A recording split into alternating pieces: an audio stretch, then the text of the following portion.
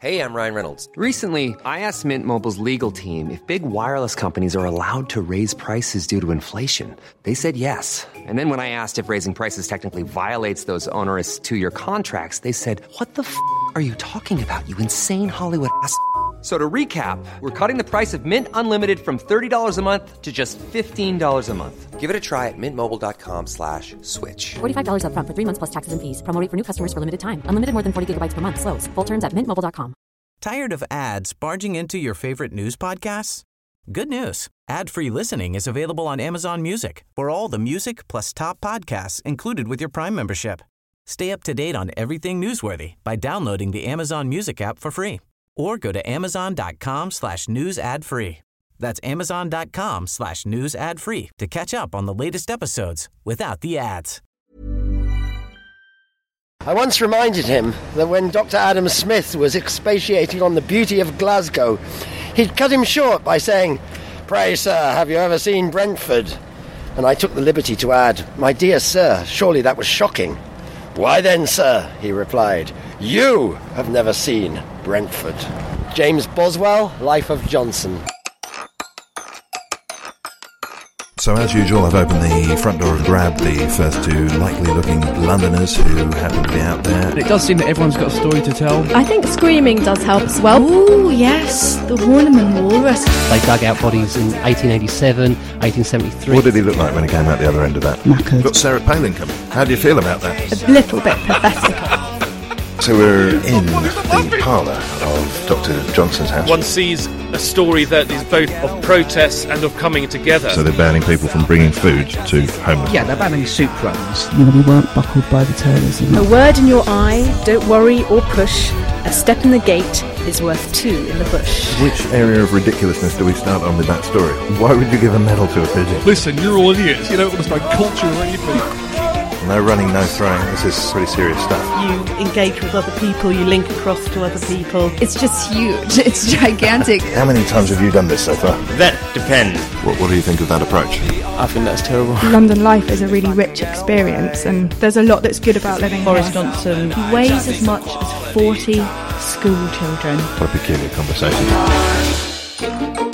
Hello, it's Friday, October the 19th, 2012. I'm N. Quentin Woolf, and this is Londonist Out Loud, a podcast of news, views and curiosities from London, UK. You can, as ever, download the show free on iTunes, hook up on Facebook at Londonist Out Loud, or tweet me at Londonist Sound.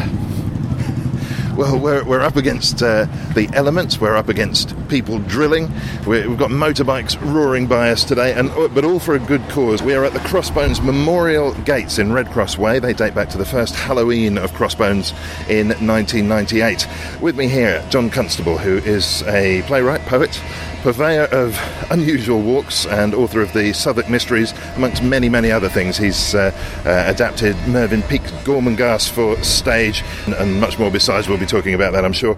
Also with us, Ingrid Beasley. She is the supervisor, co-editor and ex-chair of the Friends Committee of Dulwich on View, which is a job title to behold, is it not? Very much focused on community, also on street arts, and particularly focused on the Dulwich area, the Dulwich Picture Gallery being your focal institution. Hello, you both. Hello. Hi. Hello. We should explain why we are at the Crossbones Graveyard, first of all, John. Well, for at least 200 years there's been a graveyard here, a pauper's graveyard, really for outcasts.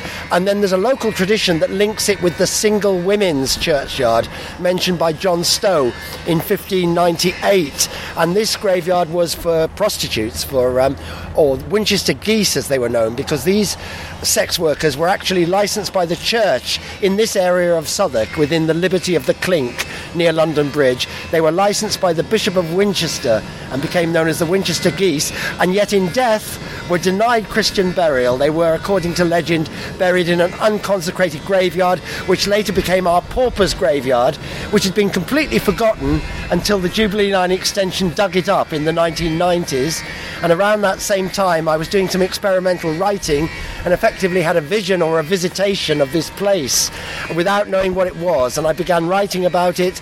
And when I discovered the history that I'd somehow tapped into, I became effectively the caretaker of Crossbones, and with many other people we've been campaigning and trying to persuade the site owners, Transport for London, to return it as a public garden of remembrance for all outcasts, living and dead, and we're working hard, although we may have to call in the mayor again to bring in the thumbscrews to persuade Transport for London to get moving with this very important task of good stewardship of some land that they're lucky enough to be holding.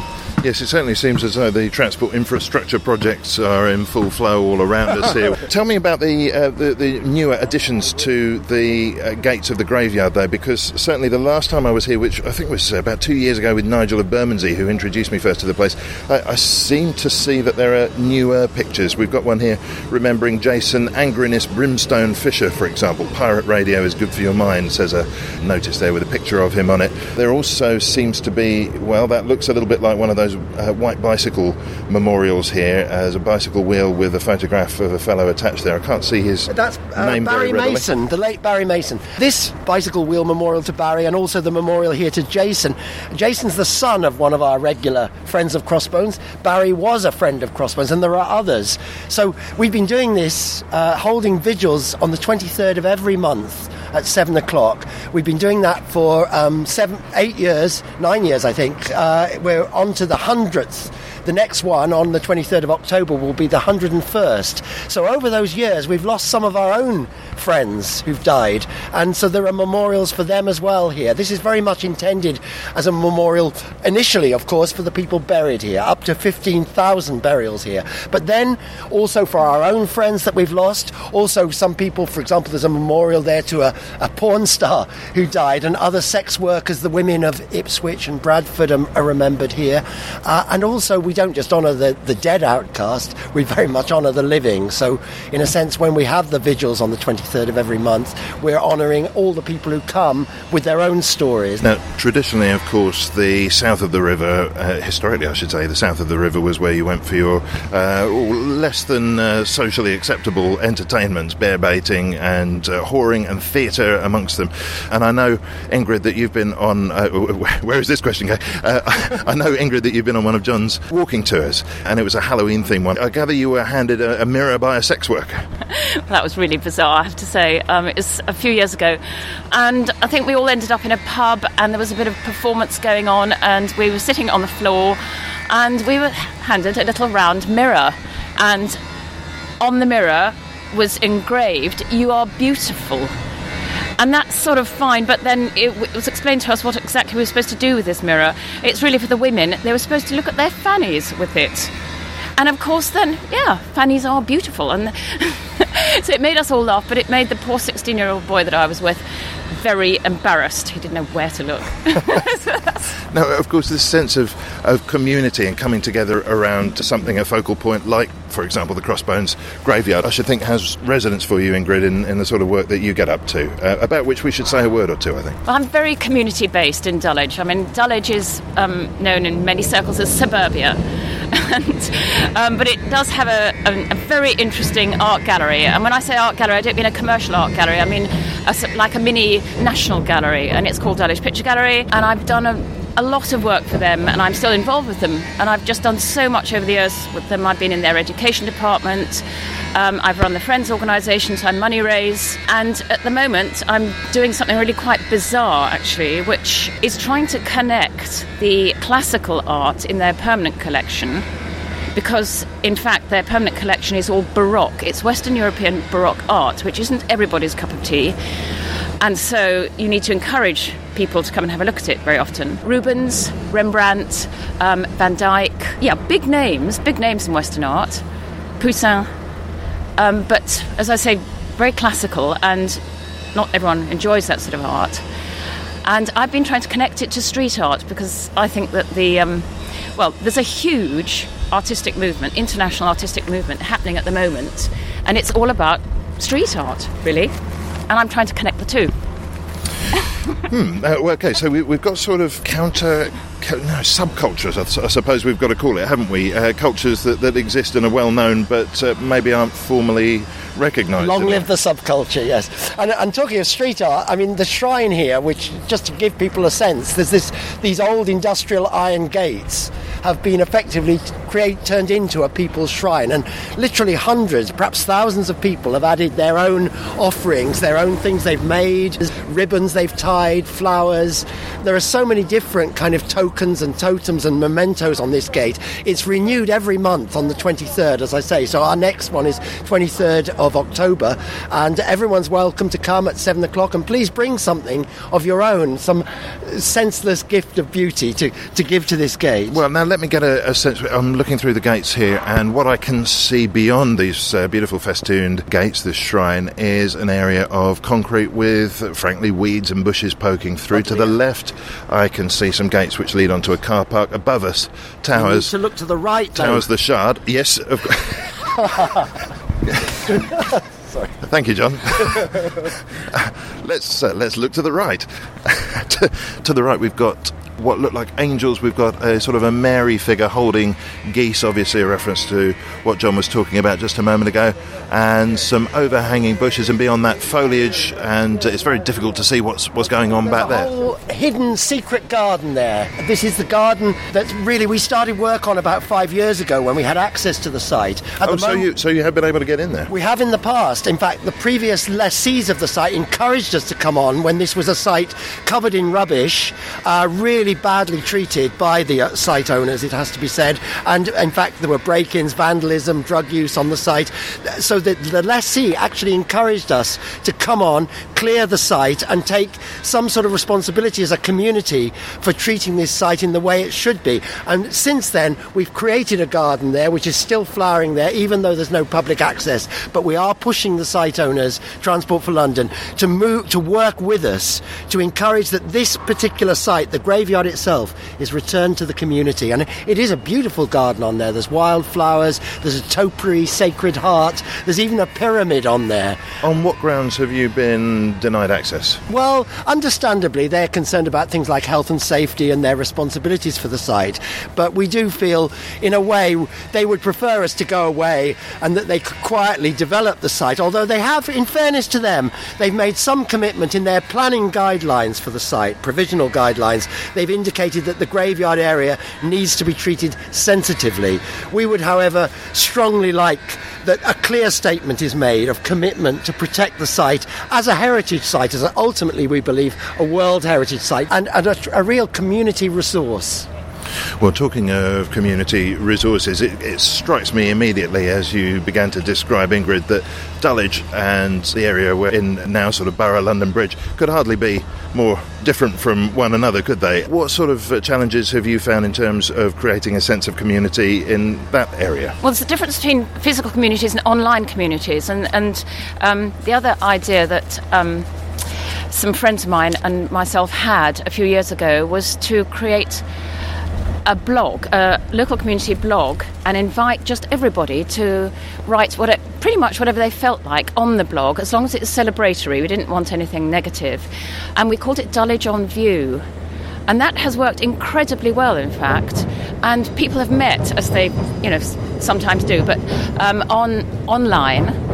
And not just younger people, it seemed to appeal to a lot of older people, silver surfers, who wrote about their memories of what Dulwich was like in the 50s and so forth. And then other people respond to the comments, and there's all these wonderful online conversations that are happening on the blog. There's been a huge conversation recently about prefabs and people's memories of living in prefabs, and people still living in prefabs now and saying how wonderful they are and the God, all this stuff.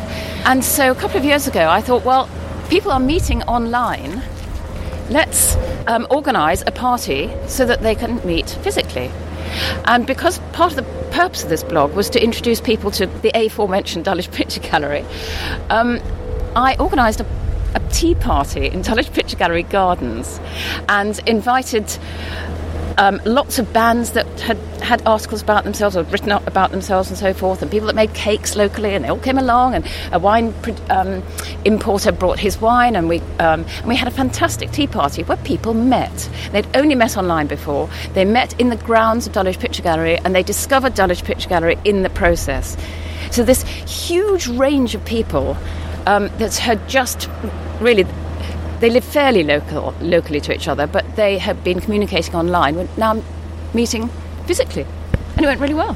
Well, this is always a challenge, of course, in London, isn't it? Is to get people talking to their next-door neighbour, if you care to make such an introduction. It seems to me, though, at first glance, I wasn't sure whether there was a huge amount in common between your two projects, but what I see in both cases is there's a cause at the centre of each one, and there's the quite obvious direct approach to promoting that cause. But then there's also something a bit more soft marketing going on, and I know, John, for example, you do tours that touch on the Crossbones Graveyard, but also take us further afield in this area. That's right. I'm doing a series of tours coming up in the week leading up to Halloween. I'll be doing some Halloween ghost walks and other walks. Very much what I'm trying to do, I'm interested in really the back streets of history, and in the sense we're standing in Red Cross Way, a back street parallel with Borough High Street.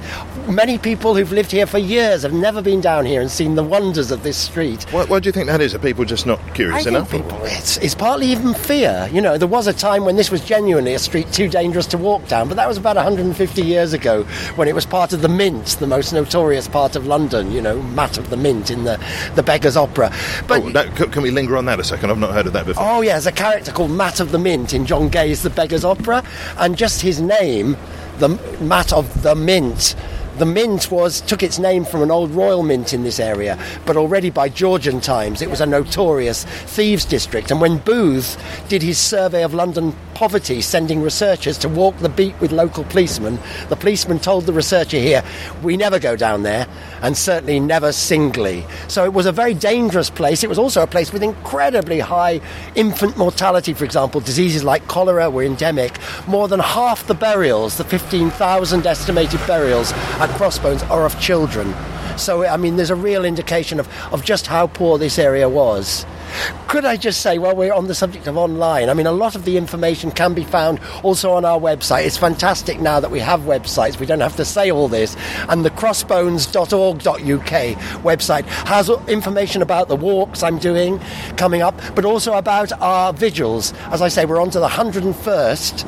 And all that information is available on the Crossbones website. We will, of course, give details, remind you of those at the end of the show, as we always do. We are in the very privileged position of being able to have John show us some of the places that he tends to visit in the area. I suppose we should start making a move, but not before we perhaps touch on one or two of the news stories of the week. And staying perhaps for a moment with that communities idea, there's an initiative which, on the face of it, seems like an altogether new thing to do with pooling the resources of an area.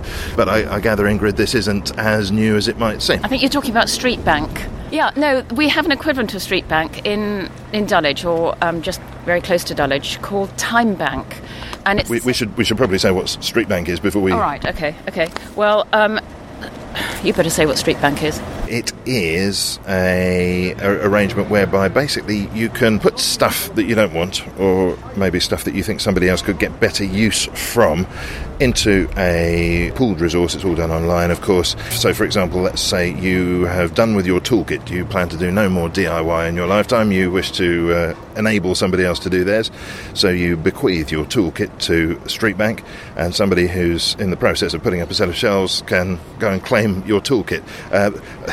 That sounds flippant, but there's some case studies here. For example, one person, Karen Johnson, says, "I use Street Bank extensively. I was looking for some Lego for my 4-year-old and did a call out to my area. A neighbour I didn't know got in touch and ended up giving me 3 huge bucketfuls. We had so much, we ended up passing on half of it to my son's school." I love that, she says, spreading things around your community to where it's going to be best used.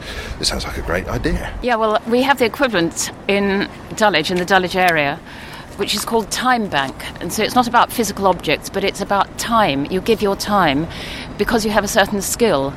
And maybe, you know a language and therefore can teach. And so you offer a certain number of hours teaching. Or you might have a bit of legal background, so you could give legal advice to somebody. And then if you need something, like you need legal advice, you go to the Time Bank. And it is a bank, so you can bank up hours and then wait until there's a time when you perhaps need someone else's skills. You need someone to help you with your garden or something like that. So, yeah, we have a very similar thing in Dulwich. And what do you think is the value of these things, really? You're grimacing horridly. There's nuance to these things. Perhaps there are some drawbacks to schemes like this. I don't know. Well, I don't know much about it because I've only recently become involved, but I'm slightly worried that it might be a little bit dividing of society, in that the people that need to give their time and to take time from others just might all... I can't say. Well, I think you're being very very delicate and very careful not to offend. But it's well, look. Let me float an idea and see what you think of it. It is not the risk that it could sort of stratify people in terms of the needy and the not needy. A bit like the old school lunches. Have you got a voucher for your dinner, or have you not got a voucher for your dinner? Or are you part of a food bank, or are you not part of a food bank? And this sort of thing, this collectivism, perhaps runs the risk of it's maybe being a bit of a sop in times of need. All the people involved in this scheme are off in one corner, and people who don't need to be part of it are off having a holiday in the Algarve. Well, you put it very well. I'm thinking exactly along those lines. And if you look at the website, I mean, it's wonderful, and it does get people together. And I've noticed that their calendar, for example, has teas and things where they can meet and so forth. But they're not. It's not mixing of society. It is, as you say, stratifying it, I think. And that's what bothers me. It's better to have it than not. And I think it's a brilliant idea. Well, what do you think of schemes like this, John? I tend to agree. I think certainly the danger is that it can become a sort of sop to people's conscience. On the other hand, it's good. It's certainly better than people completely ignoring these needs. I think, though, it might be part of a larger tendency. I think a very large tendency which goes all the way to challenging the whole political and economic system that we're living in, and to challenging particularly a system that's so predicated on how much you earn and your ability to spend money and constant growth. And actually, I think there's a real groundswell now of people who are looking to challenge that, perhaps not in the traditional ways of communism and socialism, but to look for alternative models. And certainly, I mean, one of the things, again, at the vigils that we find is people from all walks of life come. Yes, we do have sex workers, but we also have office workers. The haves and the have-nots. Well, isn't this one of the problems, actually, is that the arguments of organisations like Occupy, for example, who've, of course, featured in the news in the last week, once again with a resurgence there, we'll come to that in a second, but they are identifying, in fact, a majority of society as being outcast by the 1%. Now, whether you hold with that idea or not, is there not a tendency, particularly since times have got tougher, there's a perception that those with are pulling up the ladder behind themselves and leaving those who are without in shtuck. And I wonder whether the sort of the sympathies for a scheme like this are likely to come from precisely those people who understand that need because they themselves are needy. I wonder what could be done really to incentivise or encourage people who have got stuff, have got resources, to spread it about a bit. I think it's really important. I think, one of the things that certainly I'm trying to do in a small way, and many others, is to persuade the haves, and especially the very wealthy, that now is the time to act, to demonstrate seriously one's commitment to the society, so that others can see, and that this will, because ultimately I do believe in some sort of principled form of capitalism is probably the best of a bad job we've got. But the danger is if people keep on pulling up the ladders and really becoming more and more wealthy as the people at the bottom are becoming poorer and poorer, we are, it's not inconceivable that we will end up with, in 30 years' time, living in a Stalinist state, because it's the only state that would be able to lock up the bankers and the very rich. I would prefer that not to happen, but I think it does need some action. Yes, and everyone can say that sort of thing, and action, but what should the action be?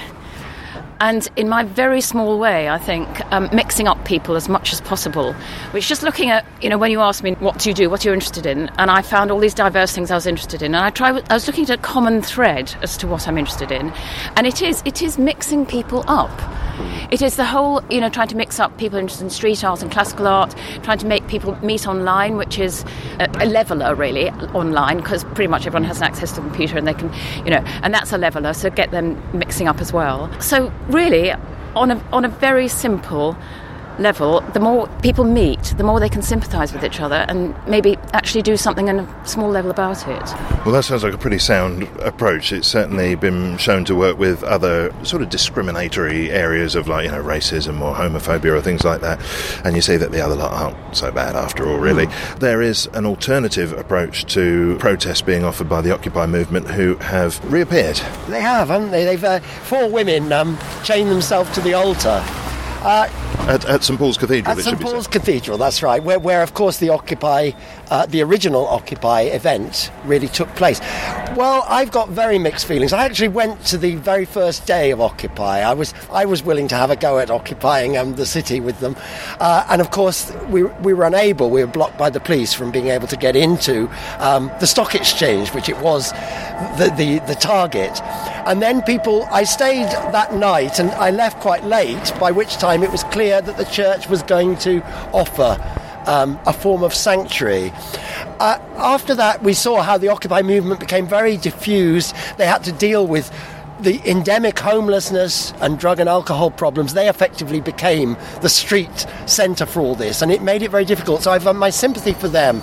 At the same time, I think they went for the soft target. Yes, the church can certainly be criticised for having become very establishment, and certainly Jesus might well have been turning out the moneylenders out of the temple. But I think it is an easy soft target for people who know they're not going to be able to actually get at the stock exchange. The police will keep them out. The church, on some level, offered a form of sanctuary and have really probably regretted it ever since. So it's rather easy. And I do think of political protesters in other countries where people are locked up and even tortured, and that is true heroism. And I think some elements actually Pussy Riot is a perfect example at the moment, because they themselves burst into a church to complain about the status quo politically. Indeed they did, and the same argument can certainly be made about the way the church is rather too comfortable with big business. But what Ingrid was saying earlier as well, I also agree with. I think the danger of the Occupy movement, even with we are the 99%, you are the evil 1%, again, it divides people and it can demonise people and generalise. And I think that, that's not a way forward, really. We need to engage people, get them talking to each other. And the church actually can play a role in that, I think, still. I think they were just repeating a point, weren't they? And they didn't stay there very long, as far as I know, and they cut themselves out of the... Yes, it was hardly the suffragettes. No, exactly. And it was just an anniversary reminder, I suppose. A necessary one, do you think? Nothing wrong with it. I think it's just a very passing phase, and people look at it in newspapers, look at them, say great or not great, and that's it. So it's a way of asserting a brand more than really making a serious protest, do you think? Yes, probably. I mean, there's so much... You seem distinctly underwhelmed. Yeah, I am underwhelmed. There's so much interesting stuff going on in London, as I know by studying the Londonist recently, and it's one of the funny little quirky things that have happened. I'm really denigrating it now by saying it's a funny little quirky thing. It's only, I suppose, the image I have in my head of them chaining themselves to a pulpit, which is really quite bizarre in many ways. And of course it has a much deeper meaning and point to it. But there's a lot else going on out there as well. Well, let's talk about some of that. And I think a good place to start might be, I'm looking at a picture of poppies held in the hands of John Constable. What's all this about? Oh, this just caught my eye in the Londonist. That as well as they're wrapping a circle train, an overground train, and some buses with poppy livery, and there's also going to be announcements to recognise the contribution of servicemen and women. So basically, Poppy Day is going underground as well. London Underground and Transport for London are supporting this project. It's interesting, the whole thing. Obviously, Poppy Day is another potentially controversial topic. Many people who are pacifists object to it. I think in a principled way. I've always been very anti-war, but I've always felt that it's good to honour soldiers and make a distinction between the politicians who send them into wars and the soldiers who actually do the fighting. That's my personal position, and I respect anyone's position with that. What I think's interesting, though, is this idea of remembrance, the importance of remembrance. In a way, Remembrance Sunday is seen as quite an establishment thing. The Queen and all the ministers and the top brass are there. But remembrance is something important for everyone. And it's not a simple sort of passive or a token thing. I think at its best it's a very active thing. By remembering the people who've lived before us, we actually connect ourselves with where we've come from and where we're going. It's a very active process. It's very much what the whole thing here at the Gates of Crossbones is about, remembering those who were forgotten. So it's very active, and as I say, very encouraged to see Transport for London supporting this initiative, and we very much hope, of course, that they'll support this very crucial initiative to remember the poor of London. I should hate that we should forget the crossbones aspect of this. I know. I'm banging on about it. It is at the heart of my Southwark, but I'm happy to take you for a walk if you wish to go elsewhere in Southwark. We will indeed be taking you up on that offer. Ingrid, what are you making of the Remembrance Day ideas? And I want to ask particularly, I gather that David Cameron has decided that he's going to, commemorate, celebrate, acknowledge the beginning as well as the end of the First World War. I believe there are plans to mark, I think, a minute silent or shops closing at the commemoration of specific battles as we go 100 years past each one of them. There's a bit of that kind of jingoism thing that got us into so much trouble 100 years ago going on here, isn't there? Is this not a government trying to go, hey, look, we're all in this together and let's salute the heroes and forget about the financial trouble? Is there not something rather cynical going on with the government's approach here? I think there is a danger of looking into the past too much. You learn from the past to help you decide on your future. But you need to make quite sure that the poppies and so forth aren't just all about, creating events and so forth. We have to learn from all this. And I wonder whether remembering each battle is useful at all. There's just the overall idea of learning from the past and not going there in the future. Which could be done equally through a museum or something like that, the idea of everybody participating in this. I wonder whether they've picked up something from the Olympics. They've got this idea and they've decided that what we need is another event. What can we do? Possibly. I mean, the Olympics, in my view, anyway, was a huge success. And it brought together people from all over the country, and everyone had a unified love of what was going on. And it was very successful, and it was just wonderful going along to the Olympic Park and feeling at one with all these different people pouring in. Let's build on that. How would you respond to an idea like that perhaps looking back might be a less than healthy thing? Oh, I think it can be. Certainly nostalgia and sentimental views of the past I don't think are very healthy. And I agree, that certainly some of our imperial past can be just wheeled out again in a way and used to sort of create a false sense of unity. I still believe, very much that we need to look back, but in order to see ourselves as part of a dynamic whole. The danger of only looking forward is we end up with totally soulless constructions. We're seeing all around this area buildings going up. There's nothing wrong with this area changing. It's always changed. But without being informed by what this area is, we'll end up with a sort of interchangeable city, which could be somewhere, Dubai or Los Angeles. Well, that's a very good point, yes. Really recognising what's already in the area and what the heritage of the place is. I know we've got a story on Londonist this week about an extension to one of the largest structures on the north bank of the Thames. It's going to rival the Shard, under whose shadow we practically stand at the moment, apparently. Now, did you realise this was a possibility? A cash injection has happened for a building project, and so they've been able to whack another 6 stories onto it. I didn't know that was a thing you could do.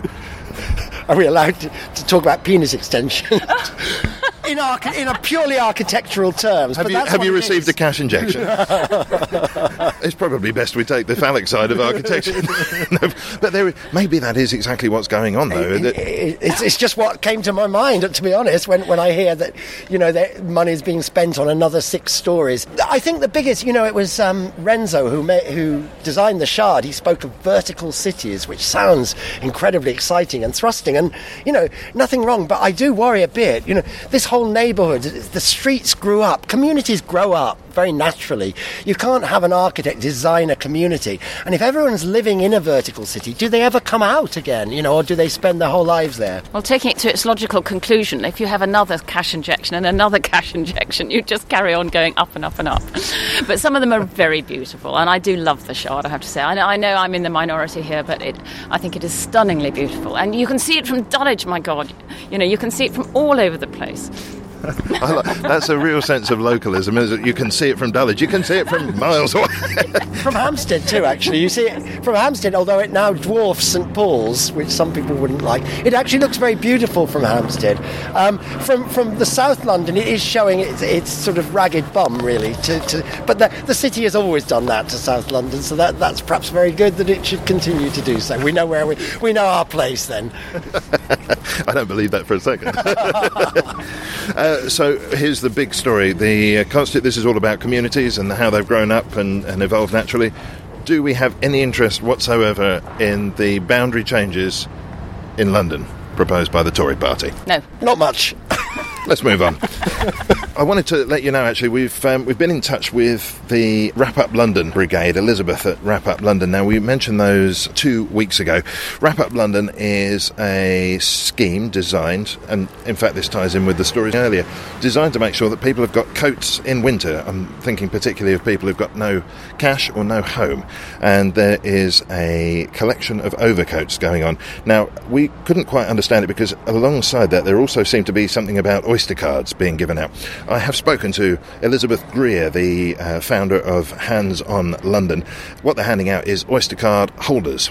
And that explains rather a lot. Why are they doing that? I don't know if there was a typo there to promote the idea of They've got an advert handing out on. your overcoat. Yes, there's a leaflet, I think, in the holder and all that stuff. It's a marketing idea for this very worthy campaign. The 5th to the 9th of November, Hands on London is calling on Londoners to rummage through their wardrobes and donate their gently used winter cover-ups at convenient locations across the capital. I strongly urge you to Google handsonlondon.org.uk and find out more about that. You can donate your coat. You could also volunteer to work in the sorting of the overcoats, and you can hand out coats. Ingrid is pointing at herself. I don't know whether that means she's volunteered to do that or... No, but I have a story pretty similar. There's a wonderful charity called Streetwise Opera, and it helps homeless people through teaching them opera, really, and giving performances and things. And in the end, them having learnt commitment and so forth, they have to go out and look for jobs. And Streetwise Opera was asking people to provide suits, because homeless people don't often have suits in order to go for job interviews and so forth. And so my husband did exactly that. He rummaged through his cupboard, and we've just given a whole load of suits. But what's quite funny is that they're quite old and they were three-piece suits. So I'm not sure how... So they probably won't get the job on the basis of a really out of fashion suit. But no, it's the same idea. It's asking people to reuse their clothes and to give them for a good purpose. Now, this is important, okay, when it comes to community. Don't forget, you've noticed it's been getting cold the last few days, and you've probably been putting an extra bar on the fire or turning up the central heating. It's cold outside. There are people outside living in that. They need your overcoat, they need your assistance, and getting a job, of course, is part of that. That's very true, and I think the more we can redistribute what we don't need, recycle it, the better. In a lot of continental countries, for example in Germany, they have a thing called Sperrmüll, where everybody just puts out their rubbish on certain days on the street. The whole streets are just full of these little patches. In Amsterdam they do it as well. I think this is really... And then people just come and take what they need. So these kind of ways, these different initiatives for redistributing, because certainly you're right, I mean, for people who are sleeping rough in a cold winter, really clothing is one of the keys. That and a source to hot drinks and soup kitchens. We need to see more of these in this current situation, really. Yes, do your bit. And we're on a roll here, so let's go for Thames 21 as well, who need volunteers to help clean up the Thames. A lot of this stuff can be really good fun. The idea here is that this organisation, Thames 21, who we've featured on the show in the past, have 4 dates in October. They've got many more coming up in coming months as well, though. And the plan is to get down into areas of the river that have got plastic bags wrapping themselves around the heads of swans and horrible knotweed that's covering everything over and choking all the natural plant life and things stopping boats from running and all that sort of stuff, and just to clean them up and make them work and make our waterways something to be proud of. As in fact, I think they already are. If you look back 60, 70 years, my goodness, you wouldn't want to fall in there. If you're interested, just go to Thames 21 online. You'll find out upcoming dates that you can get involved with. No need to book or anything like that. Just turn up and help out and clean up our city. We're off on a tour with John Constable in just a moment. Before we go, our sponsors this week, as last, is doingsomething.co.uk. and this could hardly be a more appropriate organisation, really. These guys are all about finding fun things to do in London with someone on the site who you want to do it with. And of course you could be doing any of the things we've talked about here. Why not go down and volunteer with Hands on London and sort some overcoats and meet some new people and go out for a drink afterwards or something? Why not come down to one of the vigils at the Crossbones graveyard or look at some street art in Dulwich? Basically what you need to do to start the ball rolling is go to www.doingSomething.co.uk/Londonist. Sign up, and then you'll be able to see other people's profiles, find out what kind of things they're into, and swap details, meet up, and have a good time in London. That's doingsomething.co.uk/Londonist. Okay, well, we're going to depart the Crossbones graveyard now, and we are going to be heading northwards. And what's our first stop, John? Well, we're heading northwards up into the old Liberty of the Clink. This was this area you mentioned earlier, an area outside the law of the city where for centuries all the things that were forbidden in the city, bear baiting, taverns, prostitution we've discussed, but also theatre, were actively discouraged or even forbidden in the city, but encouraged and legalised and licensed over here in the Liberty of the Clink. So shall we take a walk into the Liberty? Let's go. Well, we're on the move now to our next destination, and well, Ingrid, I've got to say that somebody from Dulwich, now I'm tapping straight into the regional stereotypes in London here, but somebody from Dulwich isn't the first person I would imagine would be into street art, not least because you've got so little of it. Up until recently we only really had one piece by a guy called Remy Ruff. Maybe it was just the fact that I work with old masters so much. I just like all forms of art, and I just wanted a counterpoint to that, and I did start to get interested in what was going on the streets, and almost by luck, really, I came across a rather well-known, as it turned out, street artist called Stick. I don't think I knew that at the time. S-T-I-K. He's the fellow who does all the stick figures, isn't he? Yes, yeah. Mainly over the East End and so forth. And so he's very eye-catching, his stuff. And we fell into conversation, and I just found him a thoughtful, intelligent, interesting guy.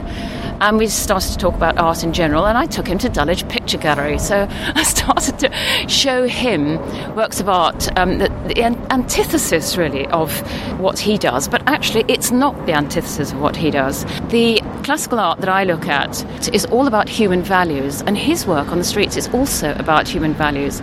He just pares down the rather elaborate pictures that were painted in the 17th century to nothing but the human side. So he takes away the posh costumes and the background and all the sort of the links to social ideas and wealth and so forth and status in paintings that I have been dealing with. And all you see on the walls are human relationships, human emotions and so forth. And I just felt there's a huge link here between the past and the present, and the past values and present values. So we wandered around Dulwich together, and we had this idea that he could recreate some paintings in Dulwich Picture Gallery in his own style on the walls of Dulwich. So I got him 6 walls in Dulwich. It's not that easy. No, well, yes, what do you mean when you say you got him some walls?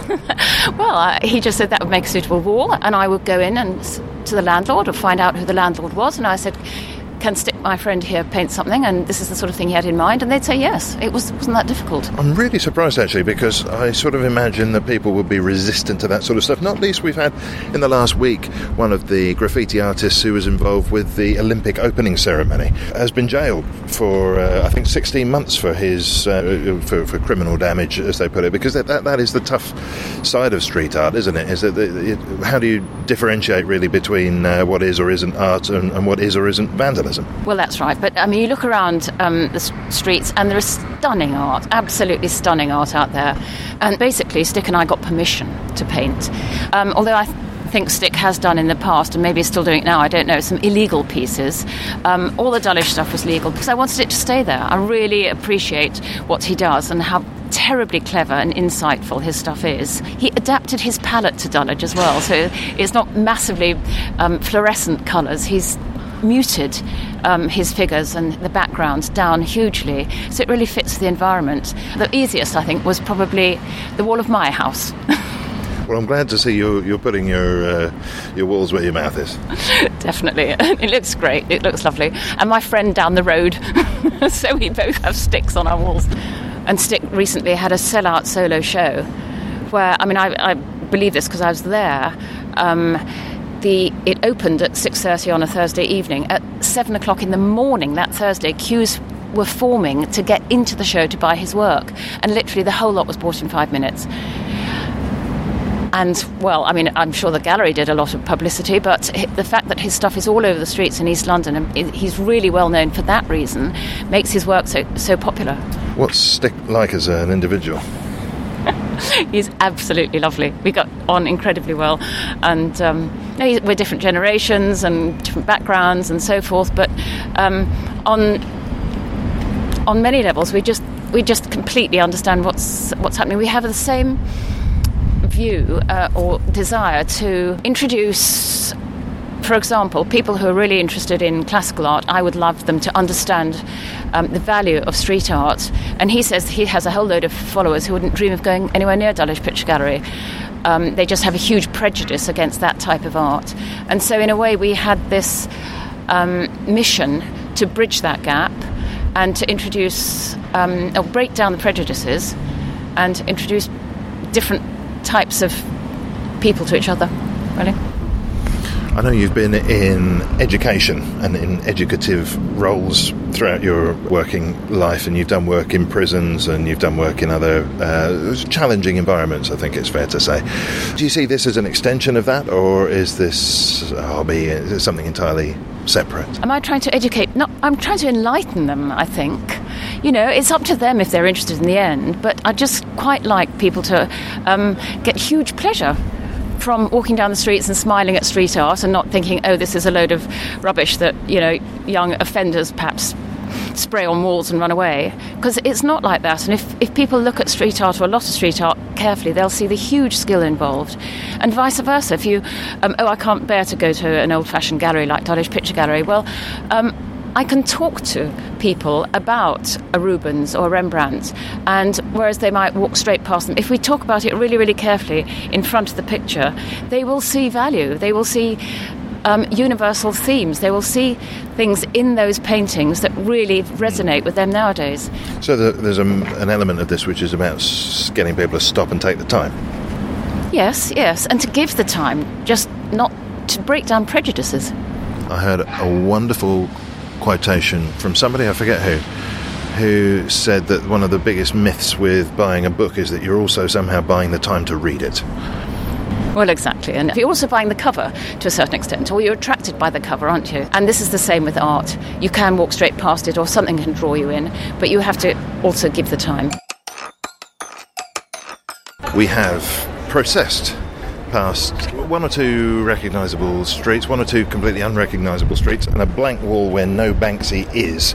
And we have marvelled at the horror in John's view of the corporate street out there. We are in view now of both the Golden Hind just behind us, and we've got half a building, not even half a building, that's being generous. What have you brought us to here? It's the ruins of Winchester Palace, which was the London home of the Bishop of Winchester, he who licensed the Winchester geese, those prostitutes. He did it under an ordinance that dates back to 1161 AD, the ordinance to protect the stews, to regulate the stews of Southwark. And it included all these different rules of how the brothel keepers and the prostitutes and the innocent passers-by and the punters all had to behave, and there were fines to pay if they didn't. And one fascinating thing is the signature on these ordinances. The man who signed them was Thomas Becket, who was later to become Saint Thomas à Becket. Now, this idea of licensing prostitutes is quite unusual to a contemporary ear, isn't it? This isn't something that we would have much truck with today, and to find that the church was doing that rather than the state is quite surprising. It is. Well, of course, Amsterdam has, and other European cities have experimented with, and there is a campaign still to legalise prostitution. driven a lot by sex workers who feel they'd be much better protected in such a situation. But yes, it's unusual for the church. I think one thing to understand, although Shakespeare himself calls him a Winchester goose, the Bishop of Winchester, thou that gives whores indulgences to sin. So Shakespeare took a dim view of at least some of those bishops. But in fairness, the church inherited an area that was already very lawless and sought to impose some sort of order. So the idea of a liberty was not that anything goes, but that you have different rules. For a palace, this, of course, is quite a modest affair. Well, this is the remains of the Great Hall, which was part of a much bigger priory of St Mary Overy. The dock nearby here is called St Mary Overy Dock, and in fact it was the original name for the cathedral before the Reformation. So, yes, it's the whole of St Mary Overy Priory covered this whole area, including where the cathedral now is, and running up to London Bridge. So this was just the Great Hall, where the bishop, for example, Cardinal Beaufort, married his daughter to the King of Scotland, and the feast was held here. So it was considered quite grand in medieval times. Still got that lovely rose window as well. Yes, it's amazing that that's survived, hasn't it? Very beautiful end wall that we've got there. What do you make of this, Ingrid? I think it's rather a strange area in that there's nothing much there apart from the wall that you have suggested, and there seems to be moss on the ground, and it's just completely railed off, which I'm wondering why, because the wall is fantastic and needs to remain. But is this just to give a sense of the proportion of the hall or something? Originally, down here, because there's a pit below us that you're describing, Ingrid, and originally you can see the remains of it. There was a huge stone cross which had stood in the foundations, and it's sadly been covered with sand and moss has grown on it. I don't know why they did that, presumably to try and protect it. A lot of what is called heritage often strikes me as being rather theme parking history, and indeed you mentioned the Golden Hind just over there, which is a lovely boat, a working replica of Drake's boat, lovely for kids, and so I wouldn't criticise it except in the sense of people start to believe that is something to do with the history of this place. We are on something of a whistle-stop reduced version of one of John's tours here. Of course, there's far more time to do more. We've got one more stop-off. Where are we going to next? Let's head over to the Tabard, where Chaucer and his pilgrims set off on their pilgrimage to Canterbury to visit the tomb of Thomas Becket. Well, as so often happens on this show, a couple of people I only met this morning have taken me down an alleyway, and we are standing around it's a fairly nondescript sort of area, to be honest. This isn't the sort of place that I usually come, I'll have you know. Well, so, as I say, it's often down these unprepossessing little alleyways that history lurks, ready to come out and bite us. So we're here in Talbot Yard, but that's a corruption of Tabard, because this was the site of the Tabard Inn, where Geoffrey Chaucer and his pilgrims meet before setting off for Canterbury. In Southwark at the Tabard as I lay, ready to wenden on my pilgrimage, says Chaucer. And the reason they would meet in this and other coaching inns along Borough High Street was because in those days London Bridge was the only bridge over the river, and so pilgrims would come over the bridge, put up in one of the coaching inns all along this street, and then set off in the morning either for the continent or, in this case, for Canterbury. And it was a great pilgrimage, of course, made for lots of reasons, not least people seeking miraculous cures, and they were going to a shrine that was supposed to have these miraculous powers, and that was the shrine of St. Thomas Becket, the man who had signed the ordinance legalising prostitution in this area, but who also later was murdered in his own cathedral as Archbishop of Canterbury. For how long? Oh, so many questions. For how long was prostitution legal and licensed in that way? Just over 500 years. The ordinances were signed in 1161 AD, and I suppose there were times Henry VIII briefly rescinded that, so one could say it ended in Henry VIII's time, but really it came back again, and it was only with Cromwell, the 1640s, so roughly just over 500 years, or just under 500. Right, and the rise of Puritans, and they wouldn't be for that sort of thing, would they? They closed the lot. Theatre as well, of course, which was considered as only one step above the world's oldest profession. The second oldest was acting. And we should disentangle fact from fiction as well. You mentioned that Chaucer himself came on pilgrimages, and of course he wrote about pilgrims heading down to Canterbury. Can we just disentangle this? We can, although, I mean, we don't know that Chaucer made the pilgrimage, but many people have suggested he did. Certainly, Chaucer, many of those characters were representative types, but they may well have been based on actual people. We know that the landlord of the Tabard is Harry Bailey.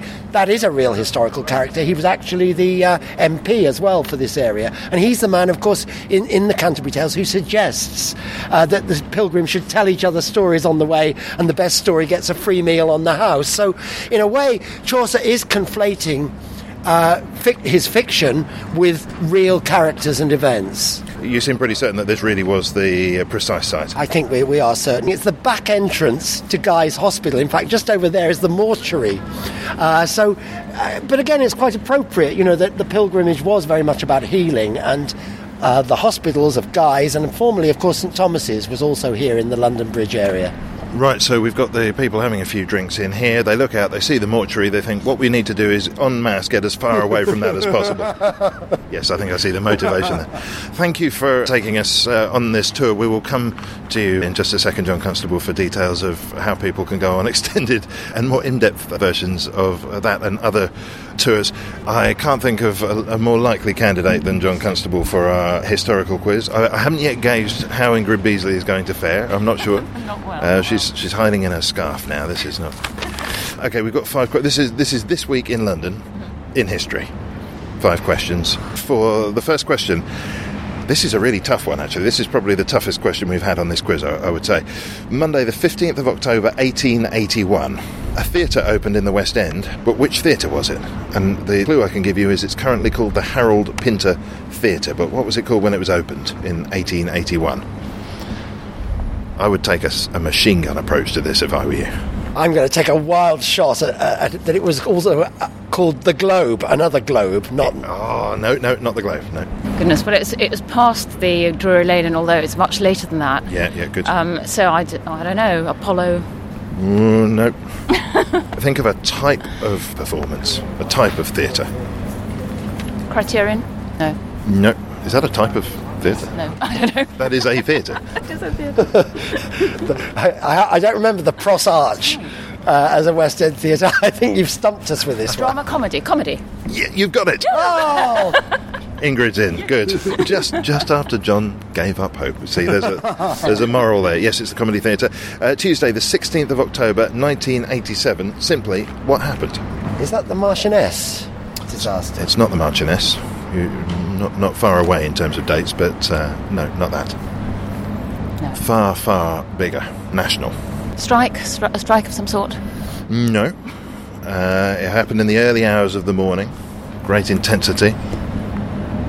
Fire? The hurricane. The hurricane, yes. It was the hurricane that wreaked havoc across London and much of the rest of southern England. Good. 1-1. What happened at the Horseshoe Brewery on Tottenham Court Road on Wednesday, the 17th of October, 1814? A very strange event. And the fact that it's a brewery is of central importance here. Was it some disaster of some sort? After a fashion, yes. Certainly there were 8 fatalities, and it also somebody who reputedly, but this is a bit dubious, either died or suffered from alcohol poisoning. So can you guess what happened? Well, someone drank too much. 8 people fell in a vat. Oh, the vat bit's good. I don't think you're going to get it, are you? I'm going to give the point to you, John. You got close. A colossal vat containing 3,555 barrels of beer burst. The ensuing tsunami of beer caused several nearby buildings to collapse. 8 fatalities were caused, including a dubious report of alcohol poisoning, as one man supposedly attempted to stem the tide of beer by, drinking it. Brilliant. A very quick footnote to that: when the Globe Theatre burnt down here on Bankside, there were no fatalities, but one man did catch fire. His breeches were on fire, and he was only saved because some provident wit put him out with a bottle of beer. That's a great fact. Thursday, so it's 2-1. You've got to catch up, Ingrid. Thursday, 18th of October, 1922. Which company was formed? 1822. It's a company that still exists today. It's no longer called company, though. Now it's called corporation. City of London, I don't know. Not the City of London. 1922. Lloyd's. Wild guess. Again, Lloyd's? No, both of those are much A older. building company. No, nothing to do with. But think about what was becoming new. What could you do as a company back then in 1922 that you hadn't been able to do before? New technologies. Architecture. Not architect. What are you talking about? Telecommunications. Now you're thinking. Okay, which company started in 1922? Bell. No. BT. No, you're on the right sort of lines though. The B is right. British. I'm enjoying the pain this is causing. They started in Marconi House on the Strand. Some sewage thing, no. What? I'd like to know the thought process that went into that. Okay, I'm going to give you the final clue here, and you're going to jump at it, so it's the first one to get it. They started broadcasting from Marconi. BBC. John by a whisker, I think there. Oh, share. I think I should share one that. each. The action replay may prove me wrong on that. Are we sharing it? We're happy to share. Yeah. Or we could do the nail biting thing. Give it to you, Ingrid. Okay, we're equal. 2-2. 2-2, there we are. No pressure. Friday, the 19th of October 2003, an illusionist completed a feat of endurance. Who was it? What was it? And where was it? Well, the only one I know is Houdini. I'm going to go for David Blaine. Yes, good. In his Perspex box, suspended near Tower Bridge. It was a feat of endurance, not least because he didn't have food or anything, but also because crowds turned up in the great old London tradition to pelt him with offal and ordure. Well, I think that was a pretty convincing home straight run there from John Constable, which means, John Constable, you are this winner. There, I think. Well, yes, absolutely. Ingrid Beasley, a noble second place. Oh, I've just remembered. There's somebody I need to say hello to. I think you may be listening in Dublin, Jill. Hello. There is time really just to mention projects that are underway at the moment or websites that you would like people to visit to admire your handiwork. Ingrid Beasley. Okay, well, it would have to be the website Dulwich on View, which is really, really interesting if you're in South London. Go for it and see what's going on. And if you live there, contribute, send us stuff. What sort of stuff are you after? Cultural, historical, anything that really, have a look, but your own funny little stories of what life was like at the time or now, or, your views on things, just anything really that's might be of interest to the local community.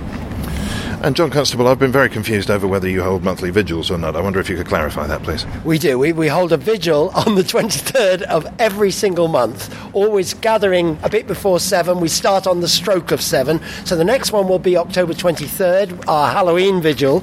And then in the lead up to Halloween, I'm doing some walks, ghost walks. Details of all of this, along with the history of the website, news, films, and everything else, is on our website, www.crossbones.org.uk. You can also go to the Southwark Mysteries website.co.uk, and between the two of them you can find out everything we're up to, and please come and get involved, and above all, if you have time, please sign our online petition to persuade the site owners to return this beautiful place to the people of London. Well, there we go. Ingrid Beasley, John Constable, we shall meet again for today. Thank you very much. And Quentin, thank you very much. Thanks.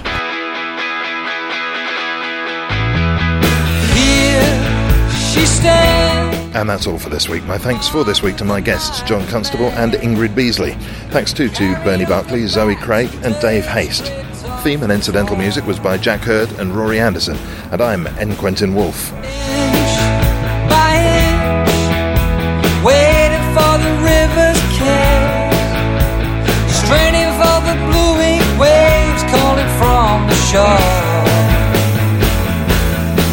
And you can smother my shouts and stifle the cries, but these bones will like us till singing in the sunlight. Break the heart of anyone. Pray and please for this palace of the open sea. Faith turns sour, bitter with the rolling years. And you can smother my shouts, stifle the cries, but these bones will like us till singing in